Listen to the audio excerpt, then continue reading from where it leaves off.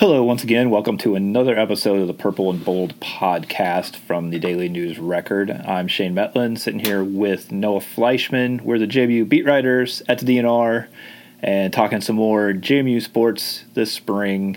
And that means baseball and that means spring football. Like here recently, those have been the big things going on here recently. And Noah's been on top of both of those. Spent a lot of time at Bridgeport Stadium and Veterans Memorial Park.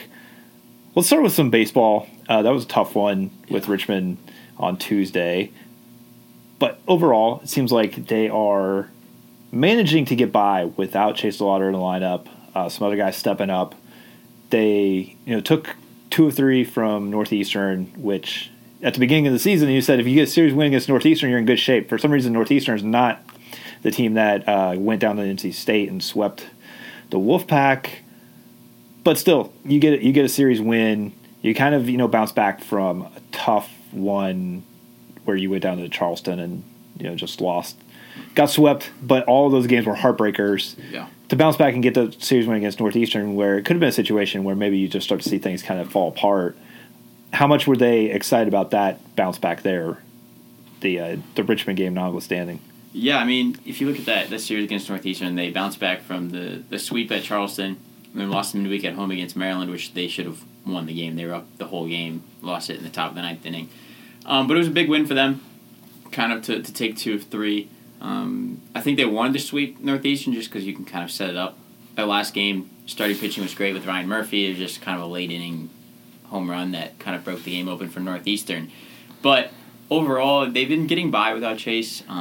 After the Maryland game, Ike talked about shuffling the lineup, and he moved some guys around, and it's worked. So, I mean, they moved Kyle Novak up to the 2 spot from the 3 spot. They flipped him with Travis Reeve-Snyder. They threw a freshman DH in, and it's starting to put runs up again. Just not what we saw against Richmond on Tuesday, but they bounced back. They have another game today, this afternoon as we're recording this at George Mason. But overall, I think they're happy with that win at Northeastern, or the 2 wins against Northeastern. Richmond one kind of stings a little bit after handily beating them last month, and then now kind of playing a George Mason team today who they beat 14-0 when Mason came here. So we'll see how that goes. But today is a great opportunity for them to bounce back before another in-state opponent with William & Mary coming to town this weekend. Yeah, they definitely want to take it. I mean, that game will be going on probably by the time or over by the time a lot of people listen to this. They need to take care of business at George Mason because it's just a team that they are better than. And, baseball's, a strange thing where, if you have a pitcher having a bad day, anybody can beat anybody and all that. But that's not a game they want to lose here on the road where they can pick up a road win, get some momentum back.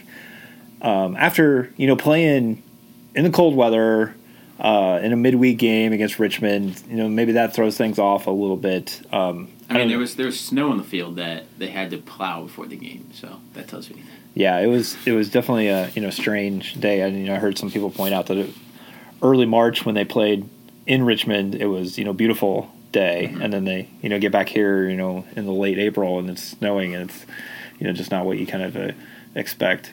Let's talk a little bit about pitching because we've talked about the lineup so much, the changes they've made to the lineup, people getting hurt, big bats coming in and out of the lineup. How are they feeling about where their pitching staff is now as they get down to the past the final few weeks of the season, and where they had they're using guys in the midweek where they give up a lot of runs to a Richmond team on a cold day where you're not expecting necessarily to give up a ton of runs. Are they feeling good about their pitching staff right now? I mean, you look at the weekend rotation last weekend against Northeastern. All of them gave up, I think, combined 5 hits. They gave up a combined 4 runs through 3 games. So the starting staff for Friday through Sunday, when they're on, they're really good. I mean, Friday got Justin Showalter, which you know what you're going to get out of him. He threw a gem on Friday night, 7 innings, 11 strikeouts. You've got Liam McDonald, who's now turned into the Saturday starter, and then Ryan Murphy, a guy who kind of broke onto the scene. He's a redshirt freshman against Virginia Tech, kind of limiting their bats when they were here. Earned the Sunday spot. Struggled a little bit on Sundays in the past, but this past weekend put everything together. Went deep in the game, I think 7 innings as well. Struck out a handful. Only allowed 1 or 2 hits. So, I mean, he was pitching lights out. So, I think their top 3 arms they're happy with. When you look at the midweek games, kind of interesting. They were throwing out a few different younger starting pitchers kind of just to fill that void. And they normally will go to the bullpen kind of early. Yesterday they went after 3 innings with Todd Mizuki, a freshman. But overall, Mizuki gave up 4 runs the first 2 innings, so it was a majority of the damage that Richmond was able to do. But I think that they're happy with the starting rotation, especially on the weekend. Then you got the guys coming in the bullpen. You've got Sean Culkin, who leads the CAA in appearances this year, coming out of the bullpen. You've got a couple other guys. CJ Sherwinski is, I think, going to start today. George Mason, but he'll have already pitched by the time most of you guys listen to this. But overall, I mean, bullpen's got solid arms in it, and the starters are there. So when everything clicks, you see what happened like you did over the weekend with Northeastern. It's just sometimes they're missing one or the other piece, and against Richmond, it was kind of a mixture of both, but really the hitting couldn't do anything yesterday against Richmond. Yeah, so we're sitting here, as we record this, they're 19 and 17. Yep. They'll either be 19 and 18 or 20 and 17 by the end of today. Getting into the final few weeks of the regular season, they've got a couple more CAA series. They've got some non-conference games mixed in there. Maryland, Virginia Tech, series at Presbyterian. What is your prognosis now for the rest of the season? Where are they going to finish up overall? Is this going to be a team with a winning record overall? How are they going to finish in the CAA? What are they in the mix for here now? I mean, they host William & Mary this weekend. They should take care of business against the Tribe. Then after that, it kind of gets a little sketchy at times. You got Virginia Tech, who's a top 10 team in the country now. You got to travel to Blacksburg next Wednesday for. Granted, JMU beat them the last time they played here in Harrisonburg, but it's always different going to that team's park. You've got Maryland again, who JMU almost beat, another top 25 team. So you've got the opportunities there with those good teams. I think if you look at it, you got Presbyterian, as you said, who is kind of like nobody really knows what you're going to get in that series. And then UNCW at the end of the year.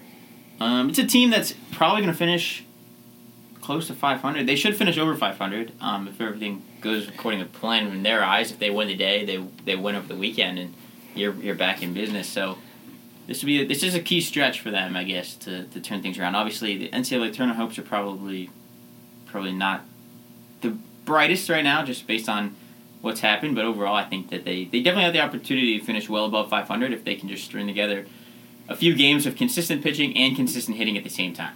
Yeah, and I'm looking at the CAA stats or standings right now, and it's every JMU team that suited up this year wanted to win a CAA regular season championship to kind of go out in that way, not being able to play in tournaments. You look at the standings right now, Charleston's on top by a pretty wide margin at 10-2. JMU's middle of the pack at 6-6, right in the mix with a whole bunch of teams. But that just makes that series down there at Charleston where every game was a heartbreaker. You get swept. If you take those 2-3 they got walked on, then you're talking to the top of the table. Yeah, right now, yeah. If they could have gotten get to the game or the 2 there would have been right there in the mix for that CAA championship game. Now they're looking at going to be, unless somebody helps them out by beating some Charleston a few times, they're going to have a hard time catching them, even if they kind of run through the CAA the rest of the way. Which, in looking at the standings, doesn't seem to be anybody in the CAA that's unbeatable. And, you could see JMU maybe finishing strong in conference play, and you just kind of wonder how much of a missed opportunity they're going to look at that Charleston series as at the end of the season if they finish, second or third and, maybe could have been a little higher up there. Is that something that you felt like stuck with them a little bit, coming back from Charleston? What was the mood kind of like after seeing? I think Charleston was kind of a weird thing because you lose 2 games in a row and being walked off on after you led in both games. You lost your star player to an injury. So, I mean, the whole series down there, the weekend was not great. The weather was great, but that was all about how great that weekend was. And so I think they were more focused on getting back on the field and playing. And I think that's what they're trying to do and string together some wins. So, I mean, they can bounce back this weekend against William & Mary. But overall, I think that they were more focused on the fact they got walked off on twice rather than the fact that they just got swept by the top team in the CAA. Because they saw right there. You could have taken 2 or 3 from them. We were having a whole different conversation with where each team sits standings-wise. But overall, I don't think that they look at it as wow, there goes our regular season chances. I think they look at it you got 2 games taken away from you they should have won. Yeah, I mean, like you said, if those 2 walk-off losses you flip those around, give 2 wins to JMU. You're looking at Charleston and JMU tied at the top of the CAA, both at 8-4. With JMU having taken 2 from on the road from Charleston, and that would have been it's just so close to something that would have been pretty impressive for this program as they talk so much about the transition to the Sun Belt. It's been a pretty solid year for JMU baseball. It's a bit of a bounce back year. They're not great by any stretch of the imagination, but they're pretty solid before moving into what is looking like a really, really good baseball league. So just from that point of view, how important it is finishing up this season and, having a little bit of confidence moving into the Sun Belt, where it's going to be a big challenge when you look at programs like Georgia Southern, potentially hosting regionals this year, and, lots of traditional powers in the Sun Belt that have, conference that's loaded with top 100, top 75 RPI type teams. Yeah, last time I checked, CAA had 1 RPI top 100 team. It was JMU at like 90 something, and the Sun Belt has 6 or 7 of them in the top 100. So obviously it's gonna be a big step up for them. But I think the ending the season on a high note this year would kind of help with that momentum. Seeing if they've got a lot of redshirt juniors on this team, so we'll see how many of them decide to come back and take that final year that they've got on the table. A bunch of them graduating from JMU, maybe they come back, maybe they don't.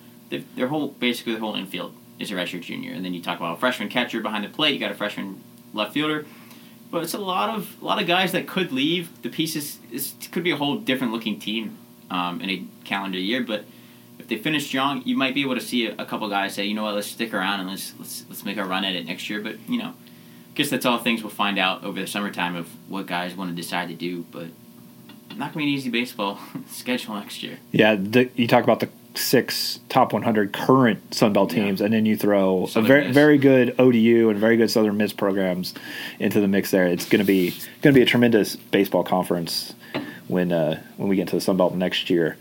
Moving on a little bit, let's look ahead, because got something coming up on Saturday that's a pretty big deal here for JMU. We got spring football game wrapping up what's been, I think, pretty productive spring football for JMU, although, we may end up the spring with as many questions as answers in some ways, especially when talk about, somebody like Alonzo Burnett making a 3-way quarterback race.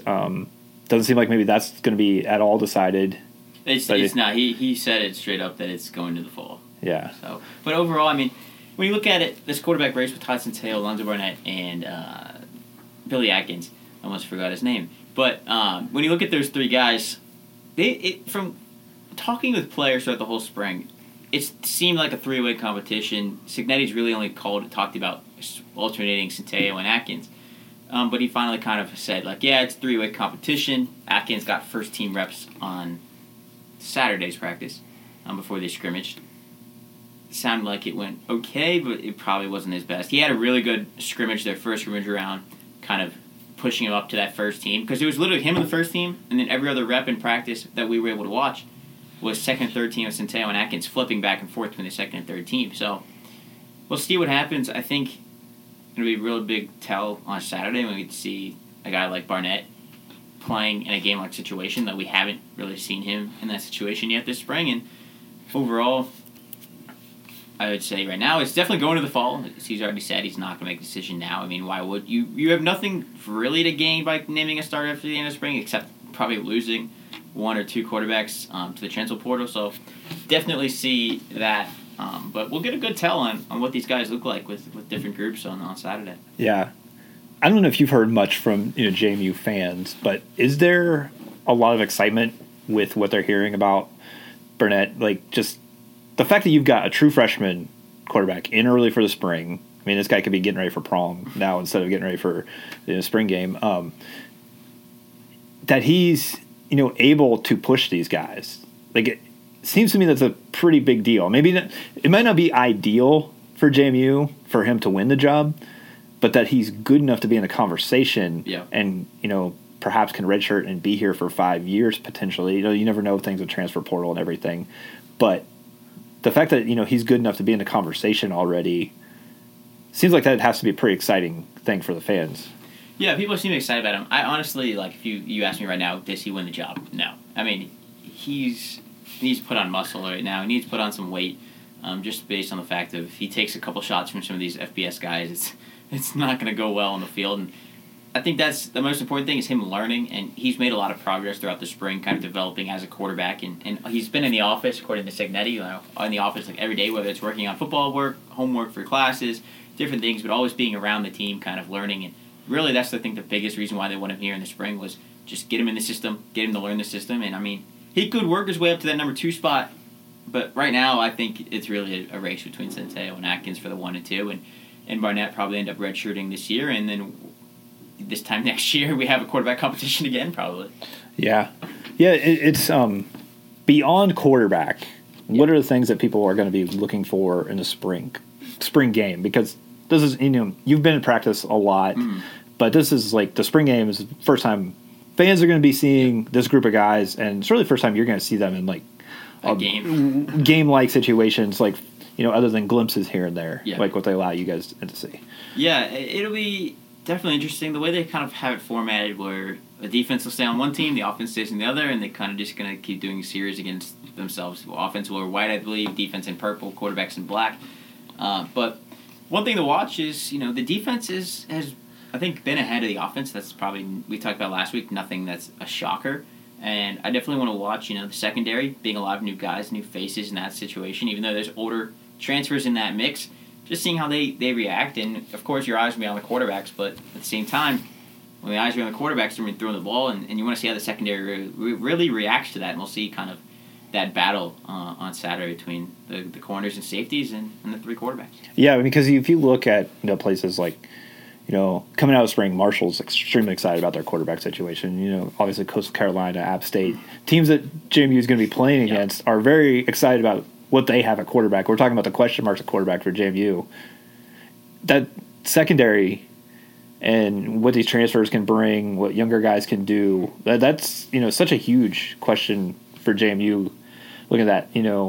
Look at the depth they have at safety. I really like the safety group. Like, I was just, kind of imagining a depth chart the other day, and, guys who are second, third string at safety, like, are good enough to start for sure. And, maybe don't say quite the same thing about cornerback right now.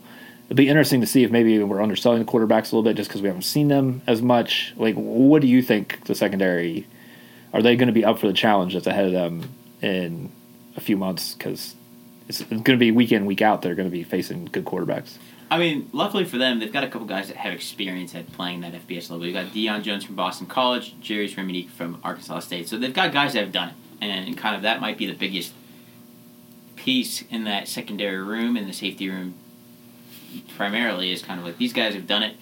They're no stranger to doing it. They've done it at a high level. So now it's kind of the opportunity of letting everybody else get to that. And I think everyone will be ready to go, to be honest. I think that it's a big move for JMU, but at the same time, you're going to have to do it one way or another, and we'll see how it goes. But I think the safeties and corners definitely be up for the task, especially being an older group. It's not a ton of young guys out there, and we'll see how that goes. Are there any corners that stand out to you as like, okay, this guy is going to kind of step up and be, take over for a Greg Ross or, somebody who, put up big numbers last year? I would put Wesley McCormick kind of in that category of a guy that has the opportunity. He's an older guy last year on the team. I mean, this is probably the opportunity for him to shine and kind of get ready to move on to that next level if he wants to do that. And I think that he's kind of the top corner to look at right now. He's kind of been in and out of spring practices a little bit, but we'll see. I mean, that's the other thing. When you look at this spring team, when we look at it on Saturday, they're going to be missing close to 20 guys that will be starters or key reserves. So you're going to get a picture of the team now, but it's going to look totally different, I think, kickoff against Middle Tennessee. Yeah. I'm interested to see what the offense is going to look like, just as far as, like, play calling, opening it up, like, what he's going to allow these guys to do, because, we talked about how deep they are at running back. This could be, if they want to, this could be an afternoon where they just hand the ball off. Like, don't show too much. They are in a situation where, I think, like, probably one of the benefits, like, this whole transition is they're one of the few, I think, FBS teams who probably won't have their spring game streaming anywhere. So maybe you can open it up a little bit more because you're not just, like, Unless inviting. you decide for Dave Riggert. Yeah, and then unless you're not. There are coaches who don't show a lot in a spring game because it's just another piece of film that you're giving teams. And Cignetti has been that way. I mean, I feel like, a lot of the complaints about Cignetti and play calling during the season last year and in other years, but especially last year, was just like, yeah, they're keeping it very vanilla when they know they're going to beat these, early season FCS teams, and then they really open it up in the playoffs. And, later in the season, then obviously, the scores reflected that. So I don't think he's a guy who typically would probably want to put much out there that he doesn't have to. But the fact that, maybe it's not going to be easy for people to get a look at this JMU spring game unless you're in the stadium. And they've got a lot of question marks, a lot to see from these quarterbacks and, new wide receivers and everything. I wonder if maybe we will see a little bit more than we might typically, just in that regard, as far as, opening up things a little bit, being a little bit creative with the play call, having some fun with it, and not keeping it extremely vanilla on the offensive side. No, I don't know kind of how they'll approach it. I just foresee them we might see a lot of quarterback running, to be honest. I mean, that's going to be a piece of this offense that you're going to see a little bit more than you've seen in the past. It's kind of a designed run with the quarterback, considering all three of them can run the ball, and they're all really athletic quarterbacks, especially with Todd Centeio, who's done it at the FBS level, and he's built. Right, he's 220 pounds, 6'2", 6'3", so he can take a shot, and I think that we're not going to see him take a shot on Saturday, but we'll see him kind of get in the field a little bit and do some design runs, and especially with the deep running back room, which we talked about, it opens the option to go with an option offense if you wanted to, and I mean, that's some things we could see the playbook get opened up to. But overall, they only have 8 healthy receivers right now. Chris Thornton, it's really kind of 7 to 8. Chris Thornton had a little nagging injury on Saturday, held him out of practice, but we'll see if he'll be back out there during the spring game. We'll see if he's out there tomorrow. I wasn't there yesterday, but we'll see if he's back at practice tomorrow or not. We'll see. If he's not practicing tomorrow, I doubt he'll play in the spring game. Yeah. You mentioned the mobile quarterbacks, the designed runs and everything. Yeah. That will be definitely one thing we can see, and we might get a chance to see if any of these 3 guys are who's a gamer in this. Like, we're getting word about them in practice situations. Yeah. Well, we've seen video clips of them, dropping back in the end zone, throwing short passes. We see all kinds of those clips and everything else. But you wonder. I know they've scrimmaged a little bit, and you haven't gotten a chance to see much of that. And it sounds like there's been mixed results there. But you kind of got to wonder if a guy like Centeio, with his ability to make plays, maybe when things break down, and the other 2 too, if somebody will emerge as a guy who's somebody who shows what they've got more in a game-like situation than practice where, things are pretty limited, pretty controlled. They're not necessarily turned loose to just hey, get us down the field, whatever it takes. Yeah, I think the spring game kind of will help with that, and especially even different than the first 2 scrimmages they've had at practice. Now there's going to be fans in the stands. Granted, in the time of the same amount they will have, first game of the year, but still more fans than they've all played in front of this whole spring. So that may kind of add to that atmosphere of kind of making it more like a game. We heard kind of Alonzo did pretty well in that first scrimmage, and then we heard Todd did pretty well in the second one. So we'll see who steps up to the plate. I mean, I imagine all 3 will get equal-ish reps. I'm definitely Todd and Billy getting equal reps, and Alonzo probably get mixed in a bunch, and we'll see. But if I had to guess, I would say Todd, with the most experience, probably would be able to shine the most. But you never know. Billy could come out and light it up for all we know and go for 100 yards and a couple of series. You never know. Yeah, and you mentioned the other aspect of this is a big day for JMU fans. Yep. They're going to get out there. Hopefully the weather will be good. Hopefully we'll see pretty good crowd, people out to tailgate and see that. I'm wondering if it'll be more of an atmosphere than previous spring games have been, given the excitement about moving up, given the nature of first look at new quarterbacks, various things. I'm wondering what to expect from a crowd when they get out there on Saturday.